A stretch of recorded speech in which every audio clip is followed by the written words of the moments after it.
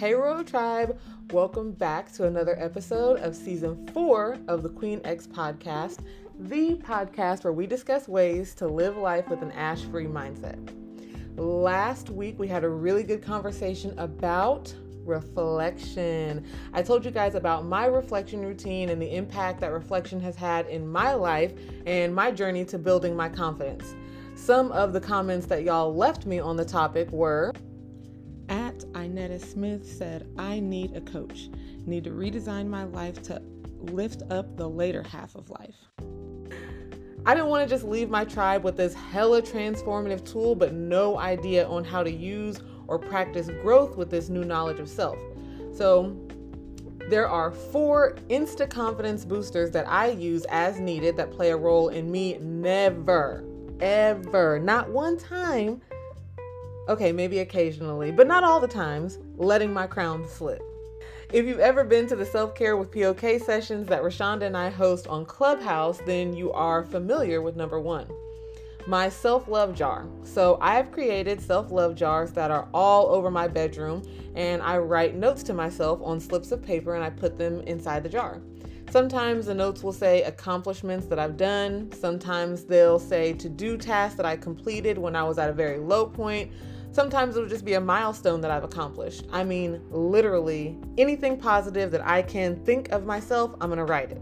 Sometimes it's just a note that's telling me how amazing that I looked on a particular day, or how smart I sounded on a particular podcast, or how productive that I've been. It can be anything. So the purpose of the self-love jar is to utilize it whenever you're feeling down on yourself. So whenever you're feeling like you ain't doing shit, when you're not being productive, when you're not beautiful, when you're not smart, when you're feeling really insecure and unhappy about where you're at in life, you pull out this jar and you can take out as many slips as you have to.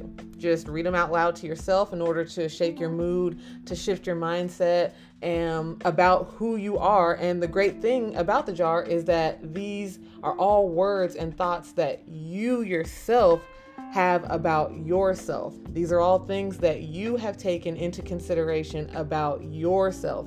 It's literally just you pouring back into you, not relying on anyone else to do it. Another thing that I love about the jar is that they help visually. So there's really good visual aids to show a reflection of a full cup.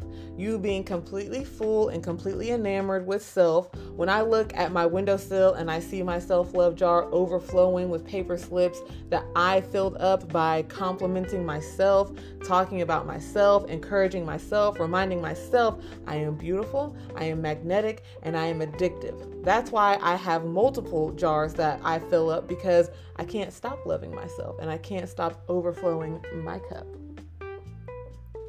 Number 2, practice trusting your intuition. The thing about trusting your intuition is you've got to learn the difference between fear-based intuition and spirit-led intuition.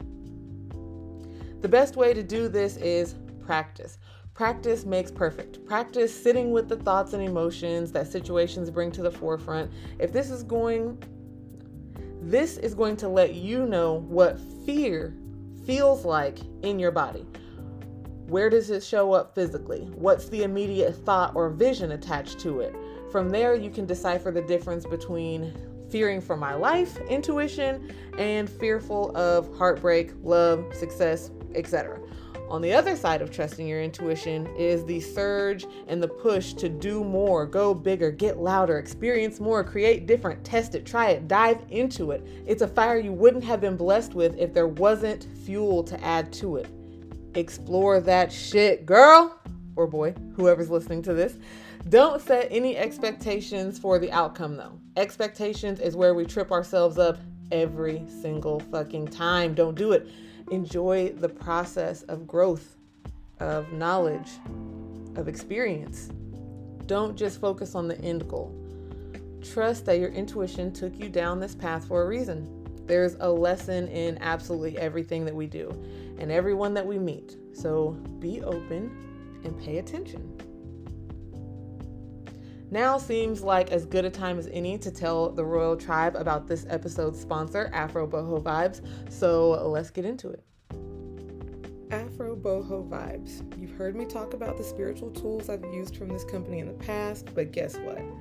Afro Boho Vibes has launched Afro Boho, an awesome, unique boutique that specializes in unique finds with a global and bohemian appeal.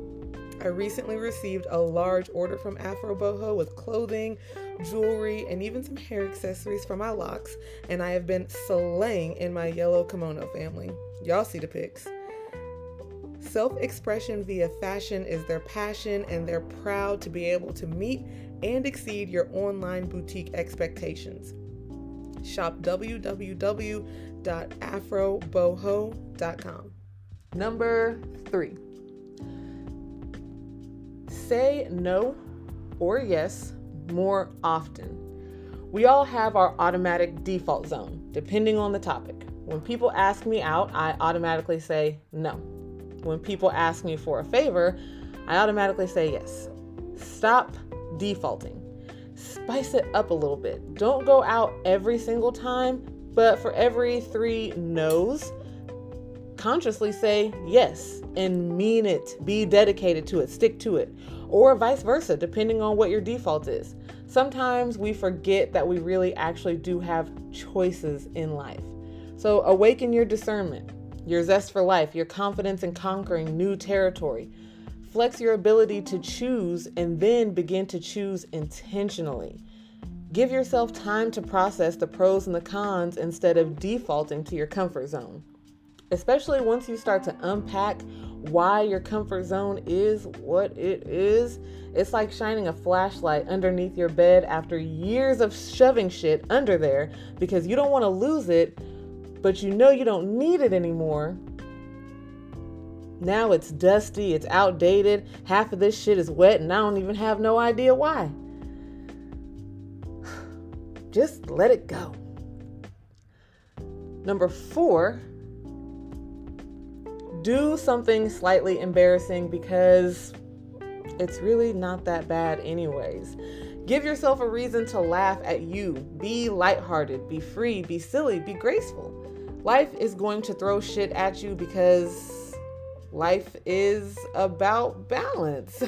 Life will bless you and life will throw shit at you because life is about balance. There's no reason for you to contribute to the shit throwing side of life. Do the fun stuff.